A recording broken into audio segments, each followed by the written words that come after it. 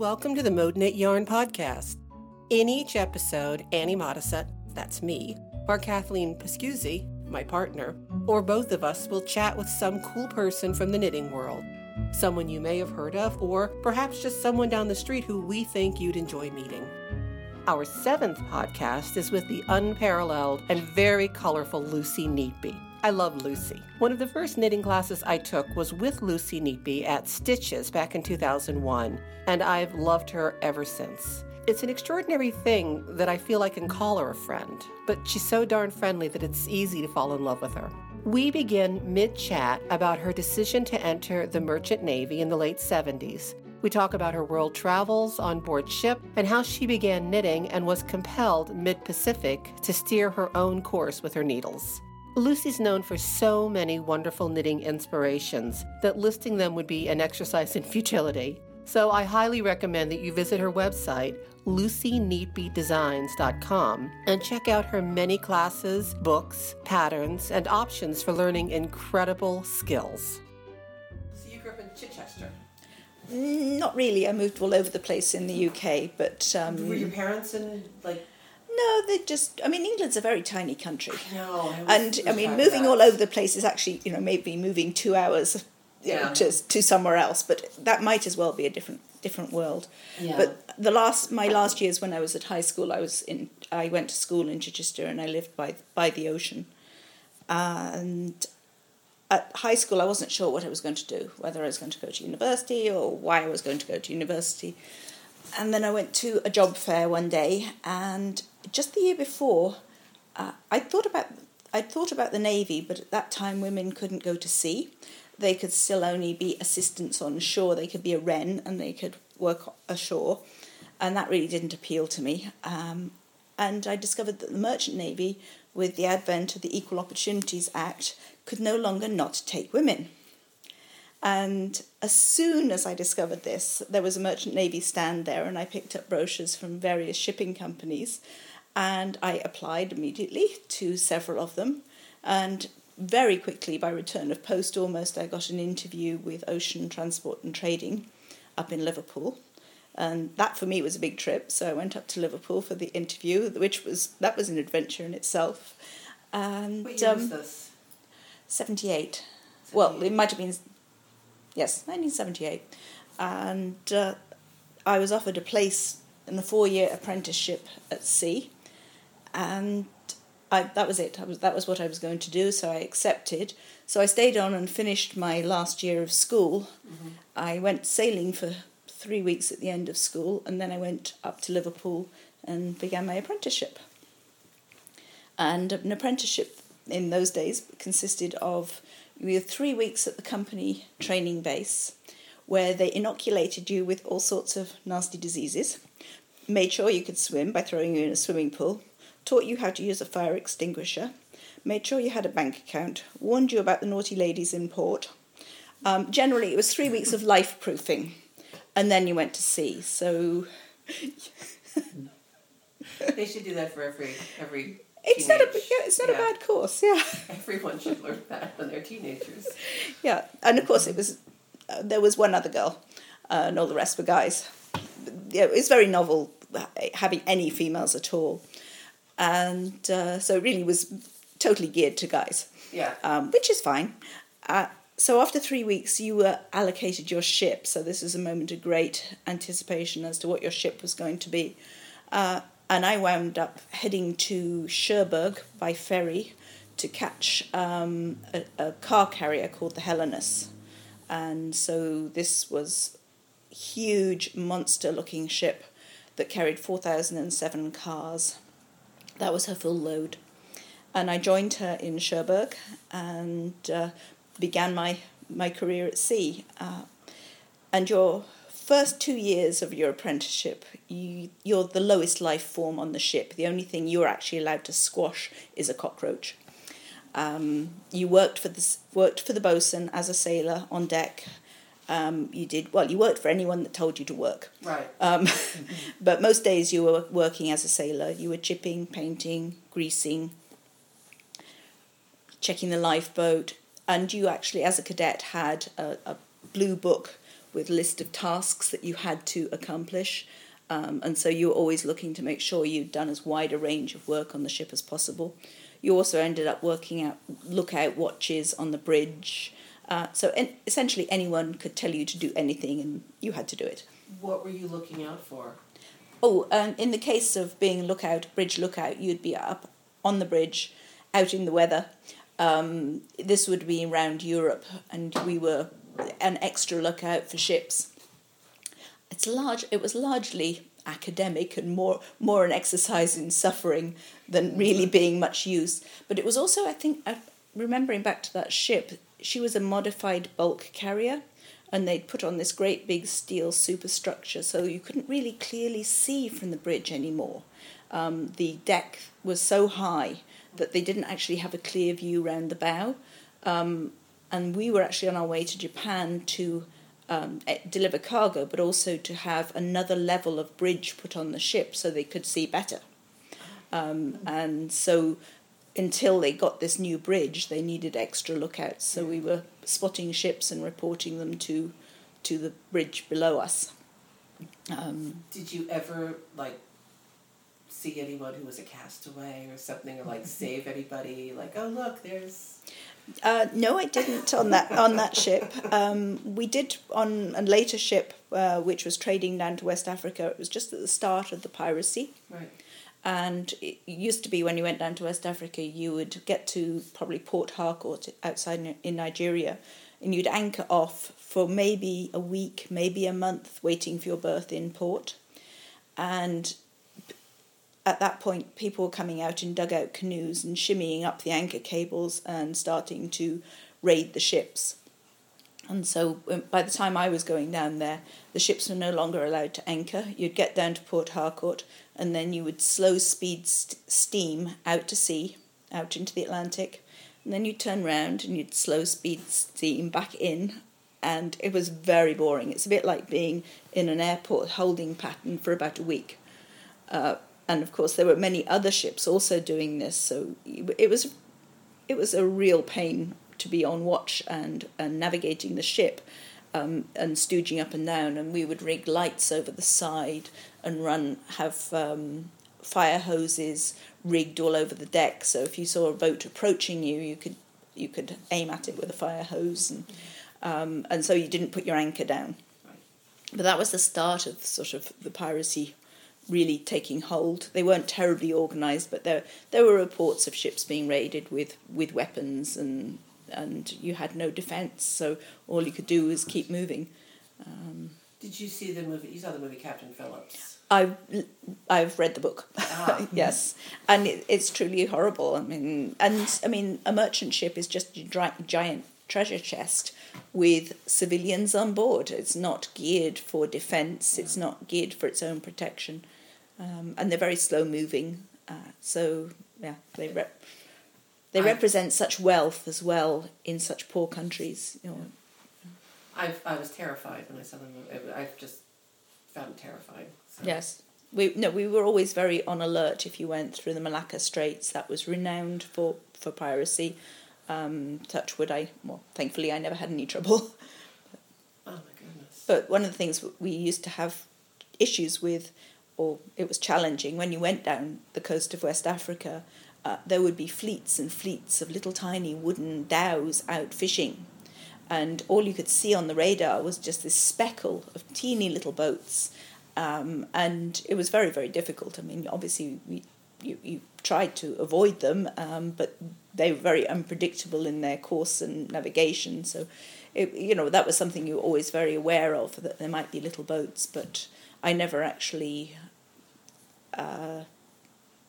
witnessed any distress or actual accidents. But, it's something you're very careful about.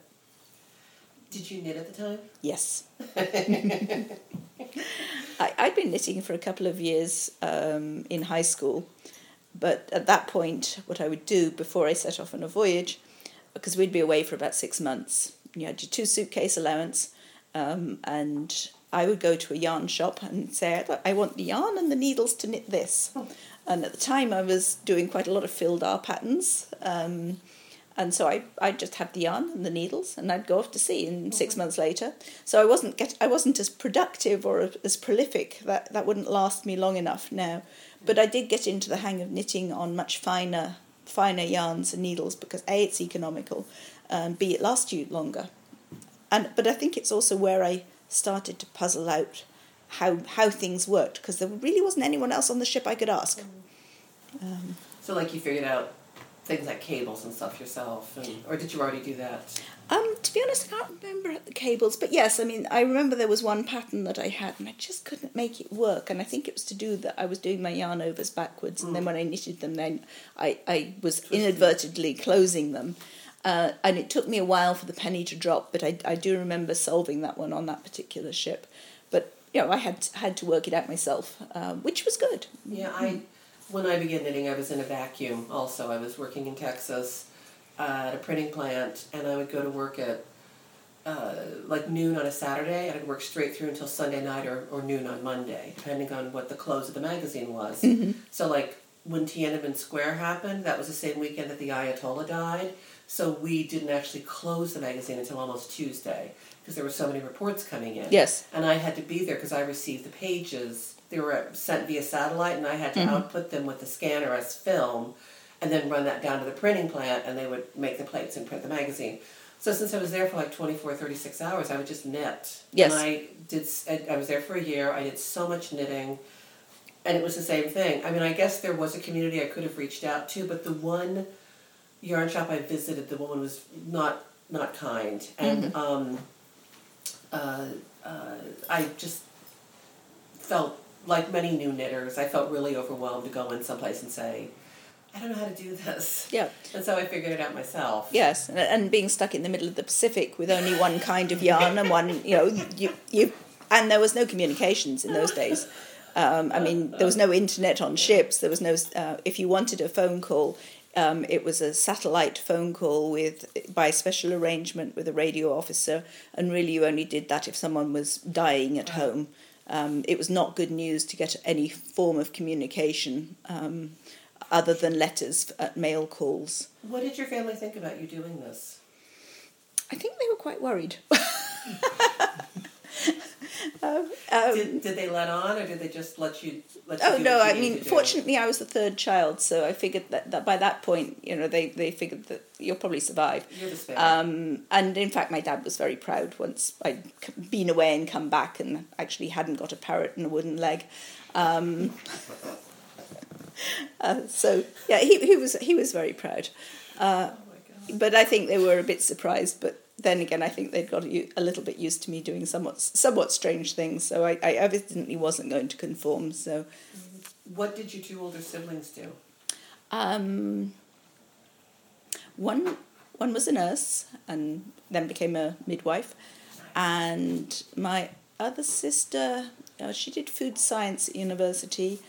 She's now a professional photographer, but she then was a dairy farmer's wife for a very long time, or a dairy farmer for a long time. So yes, they living the archer's dream. Yes, absolutely. Devoted fan of the Archers. I haven't listened for many years, but I was. It's bad. I mean, it's good, but there's a real plot thing going on now that's very. Yeah, I honestly haven't listened for years. Being abused by Rob. So she shivved him with a knife. Oh dear. She's in jail and Rob's in the hospital. Oh dear. Oh yes. I might have to go back about 10 years to catch There's up. the Archers update. I know Helen. You're like, who the frig is Rob? Because Rob just appeared a few Yes, years I was going ago. to say I don't know about Rob. Yeah, Helen is the Archer's niece. Yes. You know. Vaguely. Yeah. Vaguely. The one who had anorexia. I'm sorry. After my time, yeah. I've only been listening for like 5 or 6 years, so I'm. Yeah, Franklin Habit is a devoted fan of I the know, Archers. I saw that. Yes. I didn't realize that. When we first emigrated to Canada, my niece, bless her, used to record the Archers for me on cassette tapes. And every few months she would mail over a bundle of cassette tapes, and I would listen to them on my Walkman. And my husband, bless him, shortly after we moved, he even bought a shortwave radio so that I might be able to listen to the Archers. The only thing is they didn't put the Archers on the World Service. Oh. So the only way I could get the archers was via my niece, but she did that for quite a few years. Well, what you may not know, which is really great, is they do the Archers Omnibus every week as a podcast. So it's really easy to listen to. Yes, I mean, these days it would be very easy. It's just sort of slightly fallen off my radar. Yeah, it's just been, you don't have to listen every day, because up until a couple of years ago you did. But now you can just hear it the week at a time. But there always was the Sunday. They did on Radio 4. They did a Sunday omnibus, but it was Radio 4 in England, so but not accessible to the rest of the world. But let's see. Yeah, I forget when I heard it the first time, but I think Di Gilpin is a big fan. Yes, because I remember I was in her car, we were driving someplace, and it came on, and we were like, "I've got to have silence now." We were both doing the head dance that you do when the Archers comes on. And I know when I'm not to ring my sister because she's listening to the Archers. Yes. Well, I can't wait to hear what happens with Rob and Helen, because let me tell you, it's very exciting. Mm-hmm. See, we're on the ship. Went to Japan. Grand total, how many ships did you work on? 10, 12. Wow. And they were all different types of ships, because each time you finished a spell on a particular ship, you'd get a week's leave for every month you were away after a voyage. And then your next voyage, maybe it's not as much, maybe it's 10, I don't know. And then your next voyage, you would hope to get a different kind of ship, because again, you're looking for this breadth of experience. Right. You know, if you learned about derricks and general cargo, then a tanker would be good. Mm-hmm. And container ships and roll-on, roll-off ships, and they all have different equipment and different maintenance issues and different challenges. Is a roll-on, roll-off, is that for like really big equipment, or? Yes, the roll-on, roll-off I was on, they would go pick up these sort of super motor yachts in Taiwan, and they would be loaded on board the rear ramp using a forklift, a 15-ton forklift, a really big forklift, and we all had to learn to drive forklifts. Then we went through Taiwan and Korea and Japan loading cargo. I mean, to give you an idea about how big this ship was, I think it was 13 stories to the bridge, and this ship actually had an elevator to get from the lower cargo deck all the way up to the different levels on the ship to the bridge. I mean, this ship was seriously large, Panamax, which means, it will go through the Panama Canal, but just. Wow. So it was a very big and interesting ship with all kinds of odd-shaped cargo, and then she'd be containers on deck, because they were protected. The boats are mostly kept below decks. Right. So they don't get bumped around. And she went around the world every 3 months. Sort of. Well, what's the boat, the ship you look back on most fondly? The old ships. One of them, which I had a wonderful time on, was a ship called the Magda Josephina. And she was actually the ship that the first time I ever went to Canada was to join the Magda Josephina. We flew to St. John, New Brunswick, and joined the ship there. And then we went down to Mexico and to Veracruz, and then round the Yucatan Peninsula. We loaded enough string, and I think because one does, I was calculating based on the size of these balls of string, it was enough string to tie around the world 3 times. It was actually string. Yeah, that was our cargo, was bales of string. And it said on the wrapping how much string was in each bale, and of course, you calculate and you work out that you've just loaded enough string to tie the world up 3 times. You could have knitted quite a bit on that trip. Yes. And that ship went up and down the east coast of the States and up to Canada. And it was kind of fun because we actually got to visit the same ports a couple of times, and you got to know people in the ports, and it made each port like home. And I collected things whilst I was at sea, bits of fabric, pottery, curios, rugs, that then have led to knitting designs later. I didn't spend my time scouring the world for knit shops. I wasn't quite as voracious, but I did pick up textiles and anything I might find in a native market, and brought those home with me. I've got a lot of wooden African elephants from Takoradi. Where's Takoradi? In Ghana.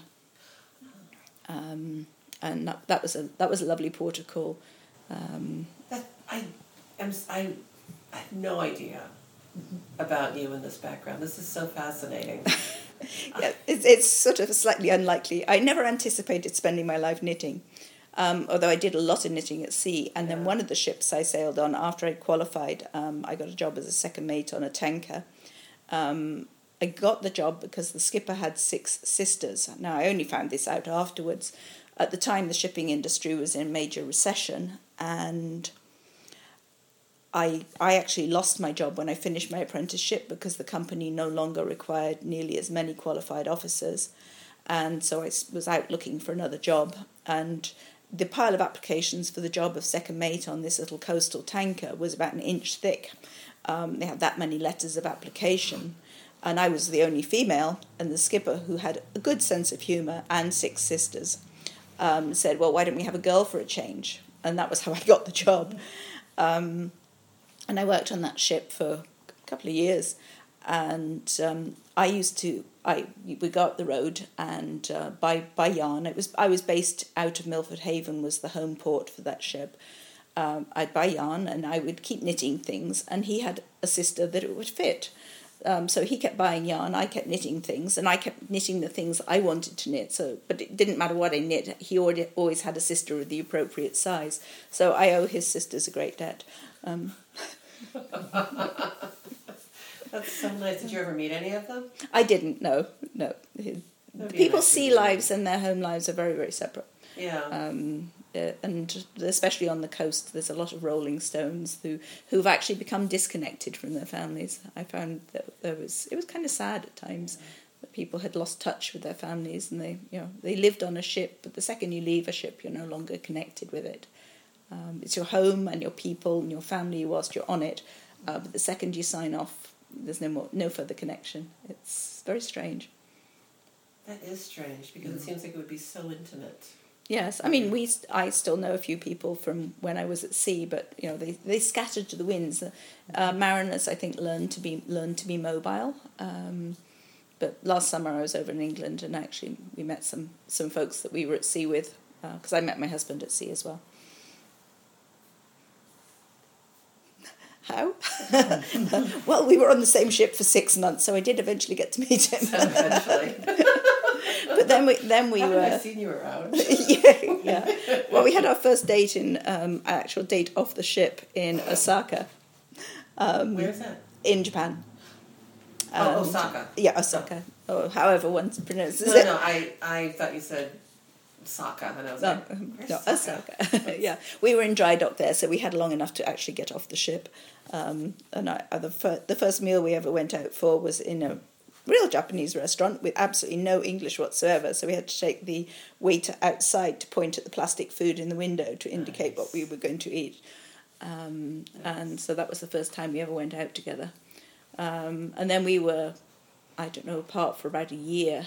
And yeah, so it was a very, very distant long-distance relationship. Did you have any contact when you were apart for a year?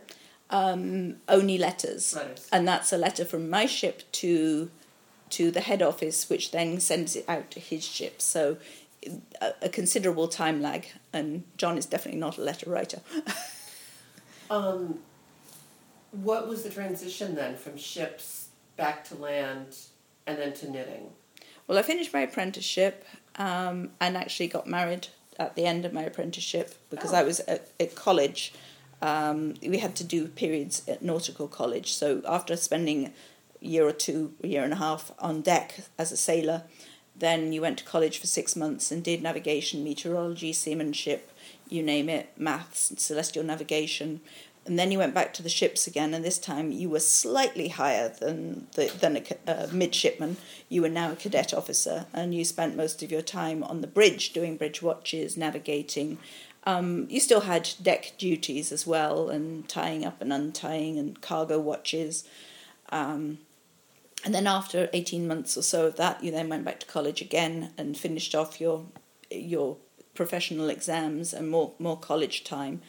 And I knew that I was going to be ashore for Easter, and I knew that the college would have Easter break, so we actually got married on an Easter Saturday because I knew I'd be ashore, and John could plan his life to actually be there, because he was at sea as well, but he had a little more control over his life than I did. So after being at sea with them, then much to my surprise, he took a job ashore, running a tugboat, or running the engineering side of a tugboat company. And when I moved from job to job, but we ended up moving now to Milford Haven, and I went to sea and he stayed ashore. Probably leads to a very happy marriage. Yes, we're not really used to spending too much time together. Exactly. Kind of ease into it. Yes. Yeah. So then I stayed at sea until I was pregnant with my son. So you had to come back at least once for that. Yeah. I saw him occasionally. That's good. And then after that, I was shore-based, and I would work up at the Coast Guard occasionally, which is a sort of volunteer position, but I'd sit there knitting socks, listening to the emergency radio, so that if anyone shouted Mayday, Mayday, Mayday, then you know the person answering your Mayday call is sat there knitting socks. That's comforting in itself. Exactly, at least Mayday, they're awake. Mayday, Mayday, I have a hole in my sock. When did you move over to Canada? I suppose, relatively speaking, it wasn't that long after that, because the children were 6, 3 and 18 months when we moved over. We were still living in Milford Haven, and they wanted somebody to build a new tugboat for the company he worked for. And I looked up, he said, well, how do you feel about moving to Halifax? And I said, well, hang on a minute. And I looked it up in the back of the Rowan book, and I said, look, they've got a Rowan stockist in Halifax, we could go. All joking aside, that was all I knew. One of the draws for me in the Twin Cities is, I think at the time there were like 35 yarn shops in the huge area. So I was like, well, gotta go there. Yeah, you understand. Yeah, totally. Exactly, yeah. Totally. So I basically emigrated on the strength of there being a yarn shop. In fact, by moving to Canada, I moved nearer to a yarn shop than I was living in Wales. Oh, wow. So, That's a good reason to move. Yeah. Very good reason. And you've been blissfully happy ever since in Canada. It's been challenging at times, but yes, I wouldn't move back permanently to the UK. Yes, it's. You miss although when I first got to Nova Scotia and I had the address of the yarn shop, and we were living in a hotel with the children, 3 small children in 2 hotel rooms, in March in Nova Scotia, greatly overrated. Anyway. And so one day we went out looking for the yarn shop. So we were walking around town. These poor kids had no mittens and no hats because they come from England. And all they're selling in the shops in Canada by March is summer gear, even though it's still snowy and cold. Anyway, the great day occurred and we set out looking for the yarn shop. And I got to the address of the yarn shop only to find it was gone. I was so gutted that I didn't even think to go in and say, well, what happened to the yarn shop that used to be here? They'd actually moved to the other side of town, but I didn't. I mean, I just emigrated under false pretenses. I mean, at that point, it's a good job they didn't give me a 2-way ticket. And then later on, because of course every day you'd have to get up and walk them until they were subdued.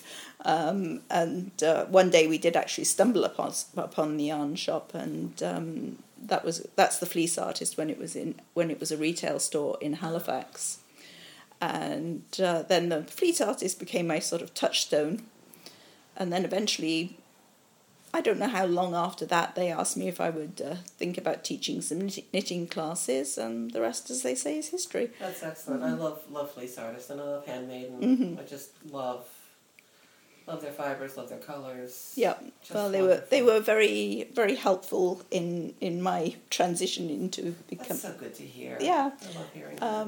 And then we used to have dyeing days. I started a knitting group locally, and we would have a potluck out at Catherine Thomas's house.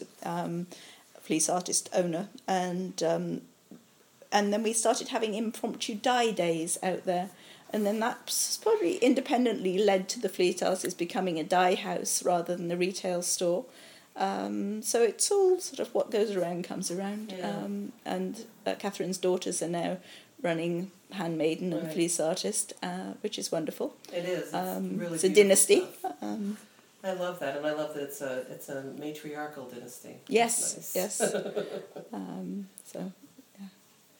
That's fascinating. I mean, you must miss being out at sea. I get very sort of homesick when I see a ship. It's a cargo ship. They definitely hold a great appeal.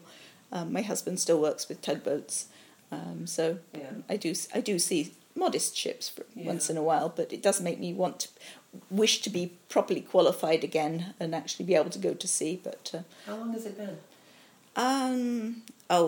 It's back. My son's 30, so not sure how that happened, but I don't know what happens either. I really don't. Now you said this year, or hopefully coming up, what you'd love to do is the canal boat. Yes, Because, a lot of the major things that happen in my life happen with one moment of epiphany, it seems. The day I decided I was going to sea, the day I decided that I would accept the offer of marriage. So I wrote a letter, and I accepted the offer by post, so I got engaged by post. That's very sweet. We went to a wedding in Yorkshire a couple of years back, a family wedding, and we try, if we go to England, we try and see all our family. And so we rented a house and just sort of invited everybody to come and stay after the wedding and hang out and have a good time. And my sister-in-law said, well, this was such an innocent thing, she said. Why don't we have a day out from Skipton and we can rent a narrowboat for the day? And I didn't even know you could rent a narrowboat for the day. And I mean, I'd only ever seen them in pictures.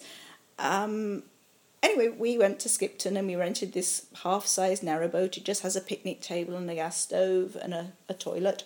And we pottered along the canal, and you had to open bridges. And 1 minute we were on the canal, and the canal was crossing over a river, and there was a main line railway train going over the top of us. And I was talking to a cow at the same time, eye to eye with a cow.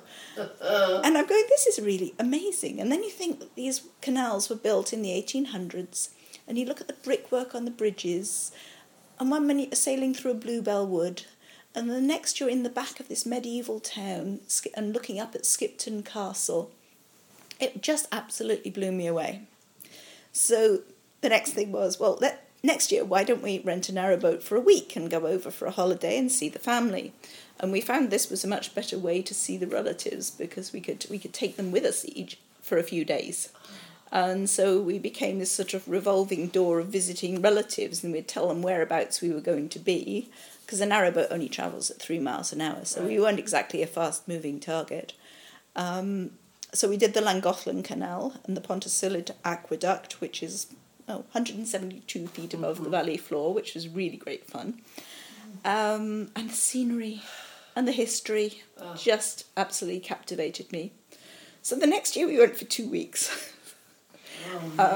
And yes, so I'm hoping in my future plans are spending some much longer periods on the canal.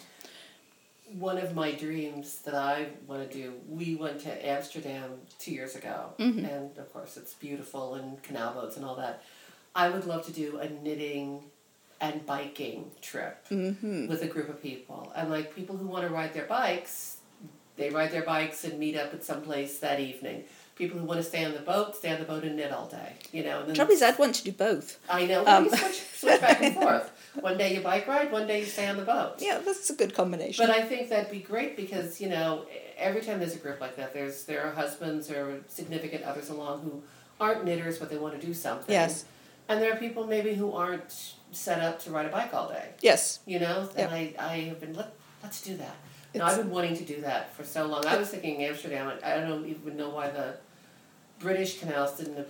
It would be a little more complex because they don't have the bicycle. Well, a lot of people, there is bicycling going on the towpaths these days. Right. So I think it would be possible. It would be the thing is, the boats don't accommodate very many people.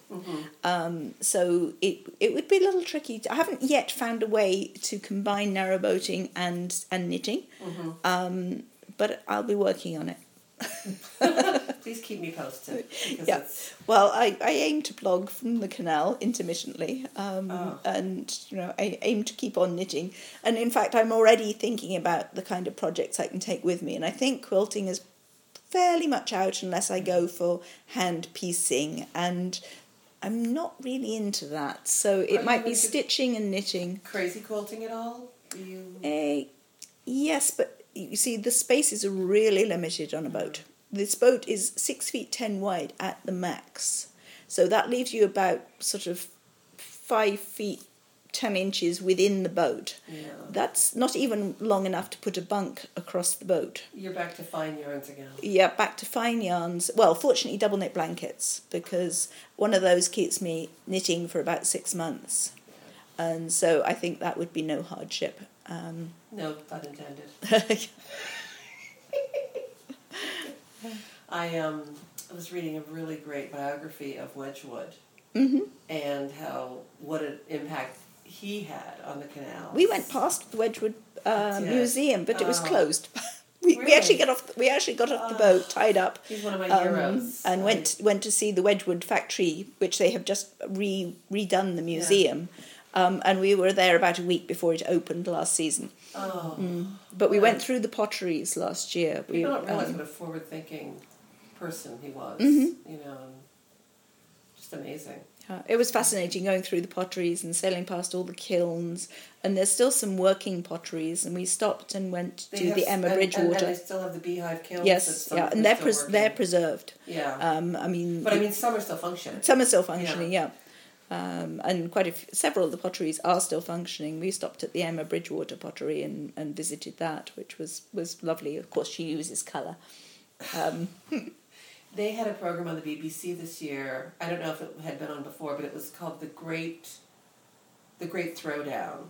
And it was like the Great British Bake Off, right? But with potters. Oh, really? Okay. And they did a lot of the filming at, I can't think of the name, but various pottery locations that are historically significant. It was what a great show. Yeah. I'm not a potter at all, but I appreciate a good mug. Yes. Oh, so do I. It's good. Need a good tea mug. That when I came here to visit the first time, I think what really sold me on moving here was Jenny the Potter was at Yarn Over, and we met and we began chatting, and she volunteered to just take me around and drive me around, and she did. And by the time we finished our first day, I was like, I want to move here. And she said, funny thing, my husband's a realtor. So we ended up moving here, and he very kindly showed us like 8,000 houses because he was really a mensch about it. But I love pottery, but I always think of it very fondly because it's kind of what got me here. Yes. Yep. It's always interesting looking back to see the things that led you in a particular direction. And so much of it is serendipity and sheer... I couldn't believe when I called him, and I called my husband and said, we need to move here. And he was like, okay. Jerry is with us in the room.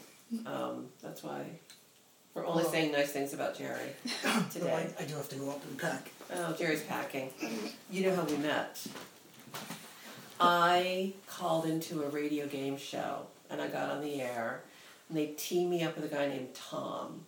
And we won all the prizes. And so he was listening, and he heard the radio show, and he thought I sounded nice.